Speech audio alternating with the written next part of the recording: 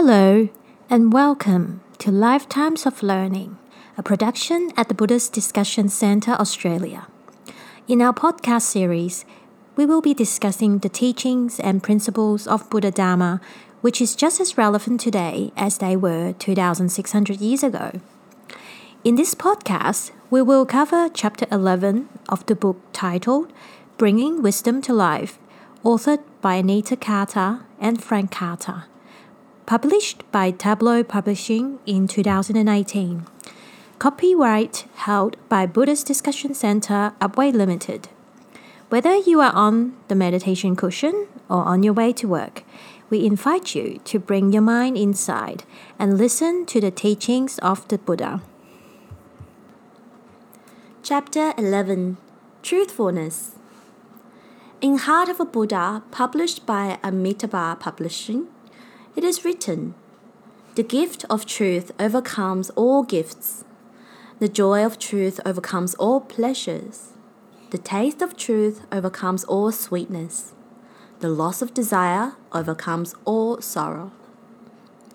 When we examine the subject of truth as a Buddhist, we will see that it is at the core of everything we call Buddhism, and particularly the life and teachings of the founder of our religion, the Buddha. What did the prince renounce the world and leave his royal lifestyle to search for? What did the Bodhisattva find out sitting under the Bodhi tree on the night of his enlightenment?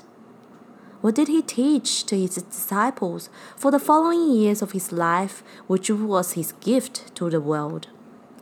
What is our motive for practicing Buddhism 2,500 years later? Therefore, we need to approach truth and truthfulness with care and understanding in order to penetrate into the real meaning of the Buddha's teaching. We have to set ourselves up through our Buddhist practice to know the way things really are directly for ourselves. Many people have in the past sought the truth. It is what they have sought the truth about, and how they have gone about finding it that has determined the knowledge or learning they gain from their quest. Buddha sought the truth about why sentient beings suffer and whether there a way to escape or avoid the sufferings that are experienced in life. In Buddhism, we divide knowledge into two categories. The first we call worldly knowledge, lokiya in Pali, which is knowledge about worldly matters, such as the learning we do at school, or the learning done in science and business, or the knowledge to do with worldly events and activities. The second category we call supramundane wisdom, lokuttara in Pali, which is knowledge about the path leading to liberation, including the Four Noble Truths, the enlightenment factors, the 10 perfections, and the unconditioned mind, nibbana or nirvana in Sanskrit. In Buddhism, we value both types of knowledge and learning, as both are needed for the basis of being able to live skillfully in the world, and to use our precious opportunity of human rebirth to abandon the causes of our sufferings. So how do we set ourselves up to know the truth about things? Or, in other words, how do we create the right causes and mental conditions where we see things clearly as they really are automatically as a result? Practicing truthfulness in our thoughts, words, and deeds clearly leads us to the right outcomes. Keeping the precept of refraining from lying is fundamental to learning and developing good understanding. The act of lying is an act of distorting the truth or distorting the reality in a way which suits the person lying. The act of distorting the truth creates karma for the person lying, so that in the future they will find it more difficult to receive the truth than in their own minds. Either people lie to them, or they get poor information about things they wish to know, or if they are told the correct information, they will tend to not believe it, discount it, or mistake what they heard. Even in a worldly sense, it is important to find out the truth about things. It is common occurrence to find that a person has believed you said something, but it wasn't what you actually said. Quite frequently, we find out we have acted on some incorrect information about something, and so we have wasted a lot of time or bought something we didn't need, or went somewhere to meet someone and got the time or place wrong, and so on. It happens to us regularly. These examples of misinformation we get in our minds are caused by giving out misinformation or lying to others in the past. The Truva Chi Yao Sutra says, lying obscures the truth and carries us further and farther away from it. Lying creates innumerable obstacles to finding the way to liberation. Why does one lie? There are many reasons why we may have this tendency towards unskillful speech. It could be just lack of attentiveness and lack of intention to keep the precept to refrain from lying. We have karmic causes from our past of not practicing to refrain from lying, so there is a latent tendency to do it. We may have the habit from our childhood, so again we have a disposition to continue the habit. We can override this karma by applying mindfulness of our present action and speech to refrain from that karma and not lie. Lying is often done in an attempt to try to get around the 88 worldly conditions. That is lying to avoid being blamed or something, or to court praise. Lying down for some apparent gain and then lie to ward off some perceived loss. The same goes for the pairs of honor and dishonor and happiness and unhappiness. If we lie seeking some worldly benefit, unknown to the mind that lies, we are moving further and further away from many things which we really need for our well-being and happiness, such as being able to understand things clearly and not being confused, getting accurate information, finding out important information in a timely manner, and a race and ease of learning on the Buddha Dharma path. In the Upasaka Shila Sutra, it says that lying leads to poor speaking abilities. Lying leads to not being believed or trusted, not only because people found out a person lied in the past, but because of the working of karma from earlier times. Some person's words are listened to attentively with respect, others are not. In Venerable Narada Theras, the Buddha and his teachings, it is written, a bodhisattva does not use flattery to win the hearts of others, does not exalt himself to win their admiration, does not hide his defects or vainly exhibit his virtues. The praiseworthy he praises without malice. The blameworthy he blames judiciously, not with contempt, but out of compassion. Even the truth he does not always utter. Should such utterance not be conducive to the good and happiness of others, then he remains silent.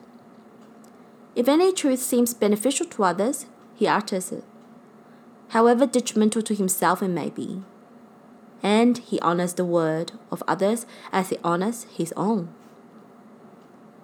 In Heart of a Buddha, it is written, if you know anything that is hurtful and untrue, do not say it. If you know anything that is helpful but untrue, do not say it. If you know anything that is hurtful but true, do not say it. If you know anything that is helpful and true, find the right time. So, let us consider some of the subtler ways we may be lying to ourselves and others without realizing it. Globalizing. Examples of this often involve words like always and everything. You can hear them in statements like, you always criticize me, or they always stuff things up. Angry minds tend to use statements like this rather than truthful statements because the logic system of anger is often based on overreaction to events and subsequently blowing things way out of proportion. It may seem more justified to be angry with someone who is always criticizing me, but no one criticizes another person 24 hours a day. There are many statements we use like this every day in common parlance, which, when considered, turn out to be untrue. Even when statements are not exaggerations, but just a conviction a person is holding still, we need to be careful. There is a big difference between saying, for example, Ford cars are better than Toyota cars, rather than saying, I believe Ford cars are better than Toyota cars. The difference is in the second case, the words used are safeguarding the truth. The first statement could be wrong, depending on what criteria are used to judge what makes a car better. It may seem inconsequential, however, attention to truthfulness builds the right karma and condition to understand the truth about things. Awfulizing. Examples of this are when we use emotive words such as awful, terrible, horrible, and shocking to express how we feel about minor things which have happened. You should have seen the awful mess she left in the kitchen for me to clean up. He's got this shocking habit of leaving wet towels on the bathroom floor. Often, this type of statement is said by a person is trying to make a case for themselves or a case against another person, and such emotive words are used to boost the grounds for complaint against the other person. Words have a clearly defined meaning which can be used as an accurate representation of what has happened or what you wish to communicate. As we move further and further away from the real dictionary meaning of words in our daily usage of them, we are creating the karma of distorting what really happened by our unskillful use and choice of inappropriate words. Words are building blocks of our communication and understanding, so it is better to have a big vocabulary and respect for the actual meaning of words to be able to describe and explain things clearly and truthfully. Generalizing. Politicians are only looking after themselves. The banks are ripping everyone off. These statements are 100% all or nothing comments about something, and they are common enough, but they are seldom accurate or truthful. Slandering and plain blemish. Slandering others comes from the root of hate or greed. Slandering another person often comes from the motive of making ourselves look good, or to produce some gain for ourselves at the slandered person's expenses.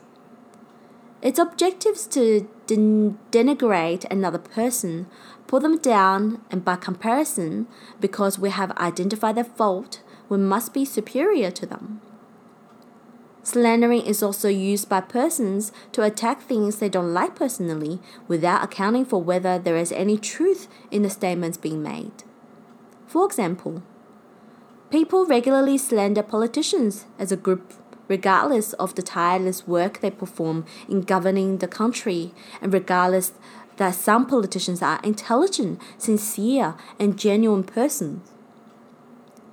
The slander concentrates on a few aspects of behavior which we may find disagreeable and ignores all other activities and benefits which may be associated with the object of the slander. Sure, there are things which we can point to regarding the faults of the others, but slander is not a balanced view. It is lopsided and selfishly motivated.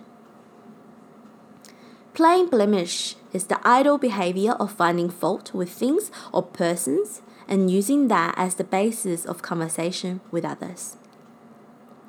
Look carefully at your conversations to see how frequently the wish to make conversation results in finding common ground with the other person in a game of blemish. Hype.